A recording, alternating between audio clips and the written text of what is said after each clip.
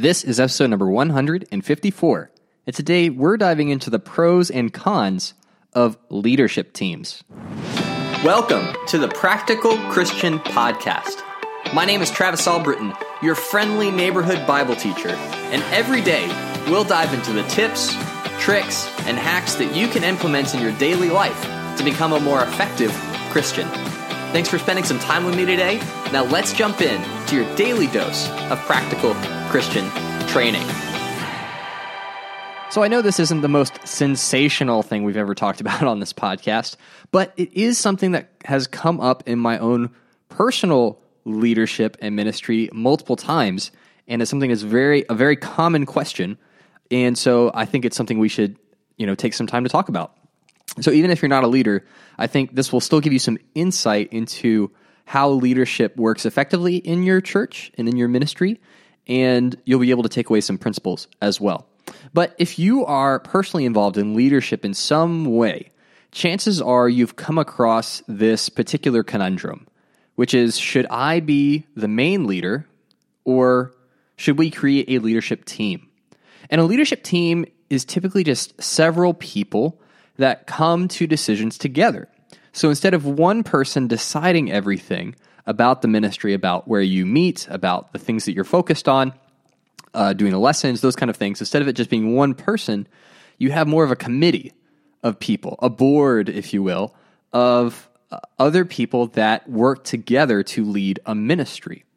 And the reason that quite often ministries will oscillate or go back and forth between these two different models is that there are pros and cons, strengths and weaknesses to both, and the mistake is thinking that one is the direct antidote of the other, and that's not necessarily true. Both can work and work effectively, and I've been a part of ministries that have used both of these models effectively, and you just need to know how to make each one work the best, all right?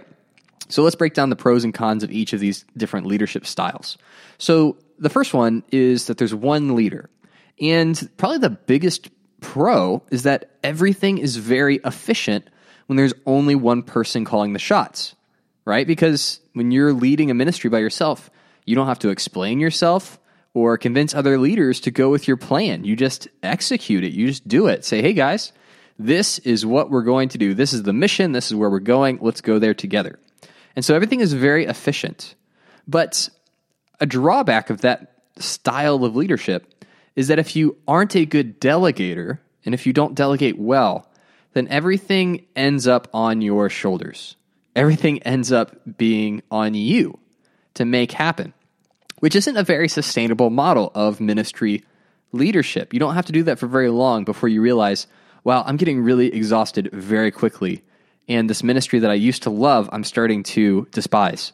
It just happens very naturally when you aren't properly delegating responsibilities and have an unhealthy boundary with what you're willing to take on. And so that's kind of the pro and the con of a one leader leadership style. Now, the other style, the other way of organizing it is with a leadership team. And so the biggest pro for that is that you are able to distribute the workload of leading, that you don't have to do everything, that you have other people that are equally involved and equally engaged, and you can work on different things depending on your skills and your strengths and how what you want to focus on. But one of the things you have to be aware of with leadership teams is it requires a lot more communication, right? Because now you have to talk to everyone about everything in order to actually move the ministry forward. And that's work you didn't have to do before when it was just you. And in a leadership team, it can be very difficult to come to a decision or to come to, a path forward, because everyone has an equal say or a semi-equal say. And so you just go back and forth forever. And I've seen ministries that are literally stuck for months because their leadership team could not figure out what they were going to do. Right? And so that is kind of the drawback of using a leadership team, is it can very quickly become stagnant. The ministry becomes stagnant because they're waiting on the leaders to figure out what they're going to do. And so depending on your ministry situation, one is going to be better than the other. All right? There are definitely applications where one is more appropriate and more effective, But again, remember that one style of leadership is not the answer to the other one. So if you have a bad experience with one, switching is not the answer. It's making sure you're doing each one well and that you appropriately choose the one that you should be choosing, all right?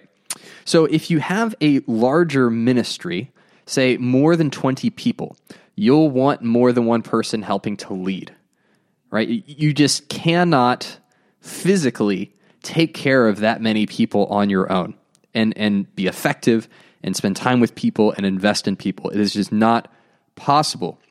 So you'll need more than one person, right? Probably one leader for every 10 to 15 people is a good ballpark.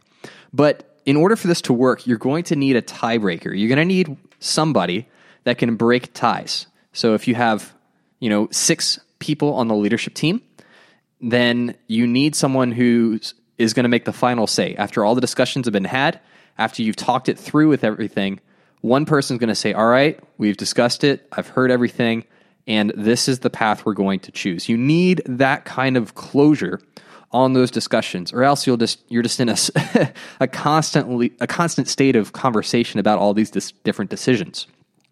And one of the biggest mistakes about leadership teams is the belief that all decisions have to be unanimous, which is totally not true and not even practical when you think about it, right? Very rarely in anything that we do will you get a unanimous vote for yes, that's what we should do, because everyone has a different idea about what they think should work.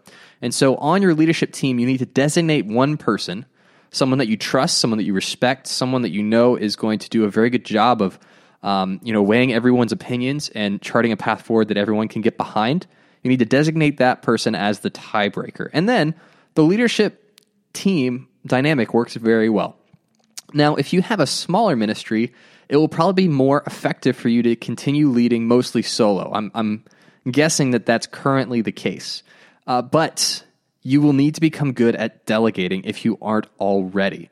Otherwise, you're going to feel overwhelmed because everything's going to be on you, and you're going to feel like you have to make everything happen and make the ministry go, and that's not something you can sustain for very long. Now, I go really in detail on how to delegate effectively in my book, Small Group Leader Secrets. If you haven't picked up a copy, you can get it on Kindle, on Amazon, or if you want a hardcover, you can get it at smallgroupleadersecrets.com. But I go really in depth into how to effectively delegate, how to raise up leaders that can do what you can do to help you lead the ministry, and also how to set up your small group or a small ministry for success. And so I definitely encourage you to go and check out that resource. Now, just keep in mind, as we're kind of wrapping up this episode, that leadership is not an exact science, right? And knowing the strengths and weaknesses of both leadership styles should help you decide what is going to be best for you and your ministry. Well, that is it for today. Make sure to smash that subscribe button to get daily practical tips just like this one. Check out the podcast Patreon page at patreon.com/Practical Christian Podcast to help keep this podcast advertisement free and also get some bonus podcast episodes. And if this episode has helped you in some way, please pass it along to one person who would benefit from it. Every day is an opportunity to grow closer to God and make a positive impact on the people around you. Take action with what you've learned and help make the world a little more like heaven. Thanks for listening, and I'll talk to you soon.